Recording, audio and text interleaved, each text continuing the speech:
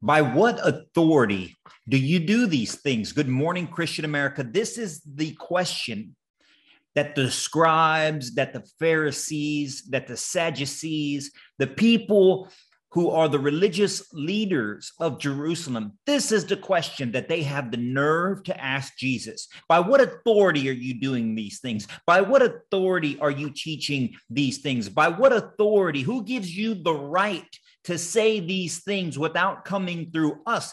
That's what they're asking him. Let's get into the word today to find out what his response is and how that type of scenario reflects so accurately in the world that we live in today. So without further ado, let's get into the word. Good morning, Christian America.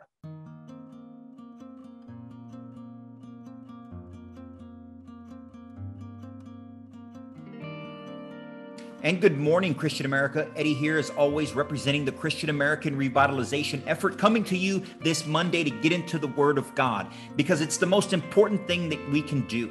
When we get into Scripture, when we hear what Jesus has to say to us, we see the example that He provides for us, the good things that He gives to us, but we also get a chance to see the bad things that the religious leaders, the hypocrites of his day, push back against him. And it's so frequently that we see that the hypocrites of Jesus's day are very similar to the hypocrites of our day.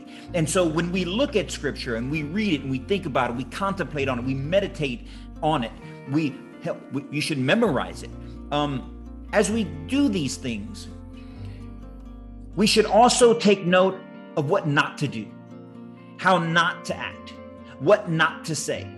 And Jesus gives plenty of example throughout the Gospels, which is why we're going through the Gospels. If you follow this podcast, you know that we started in the Gospel of Matthew. We've completed that. We've come to chapter 11 in the Gospel of Mark, following Jesus's ministry, hearing what he has to say.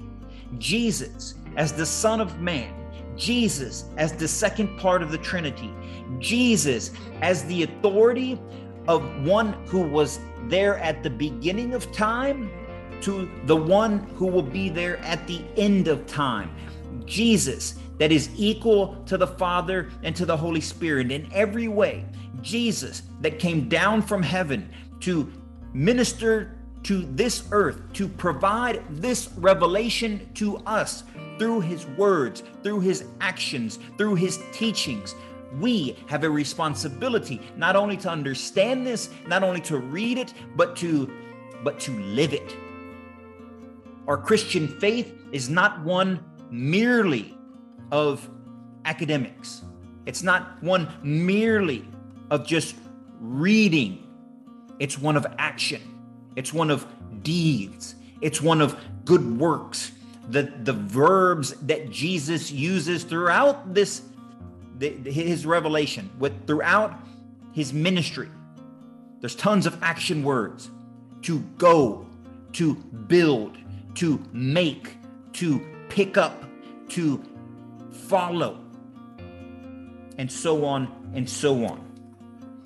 That's why it's important that we get into Scripture. It's even doubly important that we try to show it to you, because friends, it should be no surprise to you that there are plenty of ministers, there are plenty of preachers, there are plenty of pastors, bishops, whatever they call themselves. There's plenty of people out there that have their own agenda.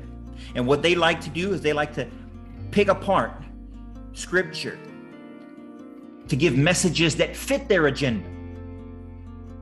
Whether that agenda is prosperity, they pick out Scripture to promote prosperity in this world. Whether that agenda is one of liberation theology, they pick out Scripture to reinforce that agenda. Whether that agenda is the promotion of poverty, there are plenty of people that believe and preach Jesus of poverty, because Jesus does preach of being last on this earth in order to be first in heaven. So All of those things by themselves are not completely wrong. But it's important that we don't focus our attention and box Jesus into just a portion based on what we think, because we are not the Lord and Savior. He is. We are not God's. He is God. We do not have that authority, but friends, He does. And so when people challenge the teachings of Jesus, all the teachings of Jesus, they challenge His authority. And when they challenge His authority, they assume that they have greater authority, one in which they challenge Him. Tell me that doesn't sound like people today. Tell me that doesn't sound like people today when Jesus preaches on marriage, when Jesus preaches on life, when Jesus preaches on sin, when Jesus has harsh words for those who cause other people to sin. Tell me there aren't people like that today that challenge Jesus's authority. You know there are. And this scripture that we're going to get into today, this Monday, it was no different in Jesus's day. Jesus has made His return to Jerusalem. Jesus is getting ready to enter into His passion. Jesus is getting ready to fulfill all those prophecies. Jesus is getting ready to fulfill the work which He came to earth to do. And He's confronted by the religious leaders of His day who dare to question His authority. Let's get into the Word right now so that you can see it and hear it for yourself. Grab your Bibles, turn it to the Gospel of Mark, chapter 11. We're going to start at verse 27 when He enters the city. Verse 27 starts off. It says, "They returned once more to Jerusalem, and He was walking in the temple area. The chief priests and the scribes and the elders approached Him and said to Him, 'By what authority are you doing these things? Or who gave you this authority to do them?' And Jesus said to them, 'I shall ask you one question.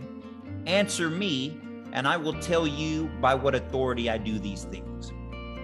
Was John's baptism of heavenly or of human origin? Answer me.'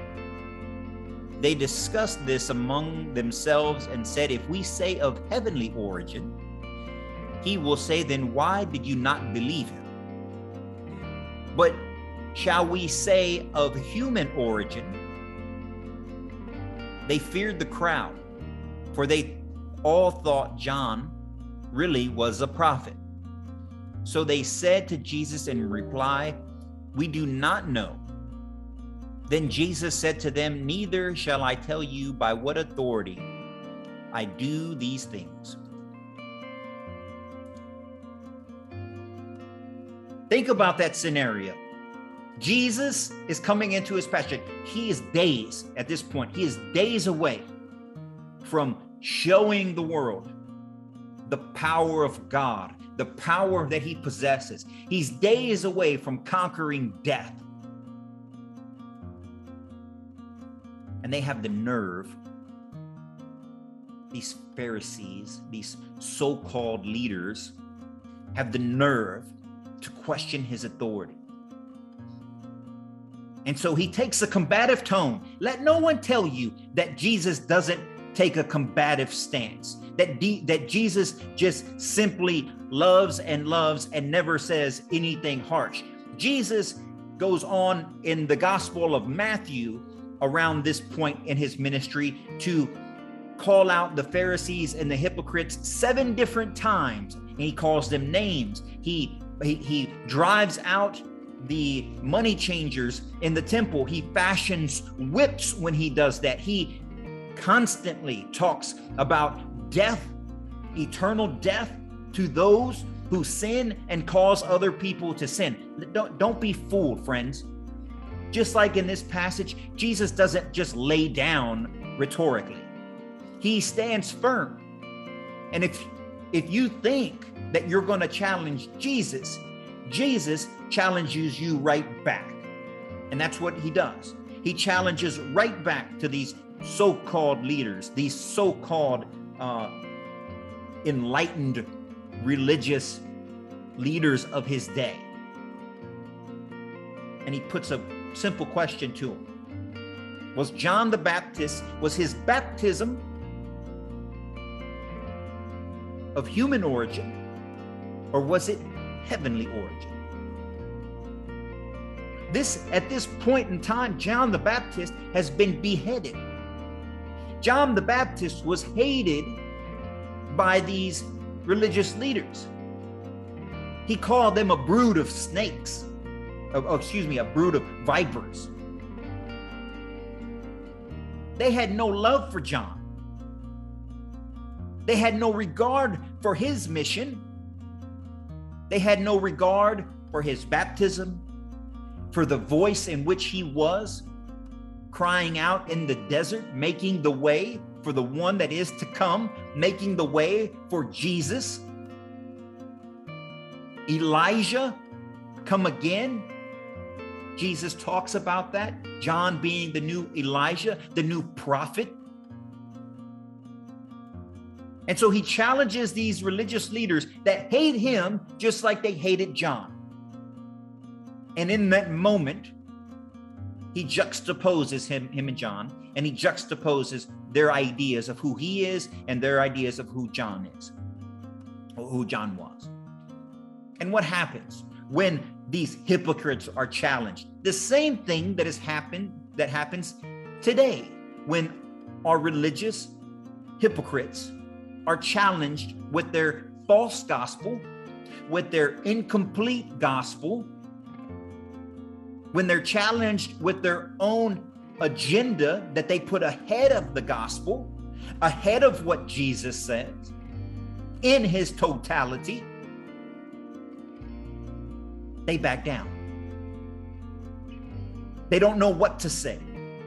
When challenged with tough questions, listen to your religious leaders today. Listen to the famous pastors and preachers and the televangelists of today.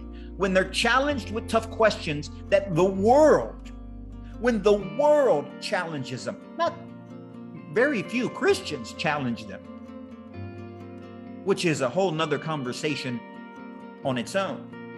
But when the world challenges these so-called leaders, these leaders of ministries, what do?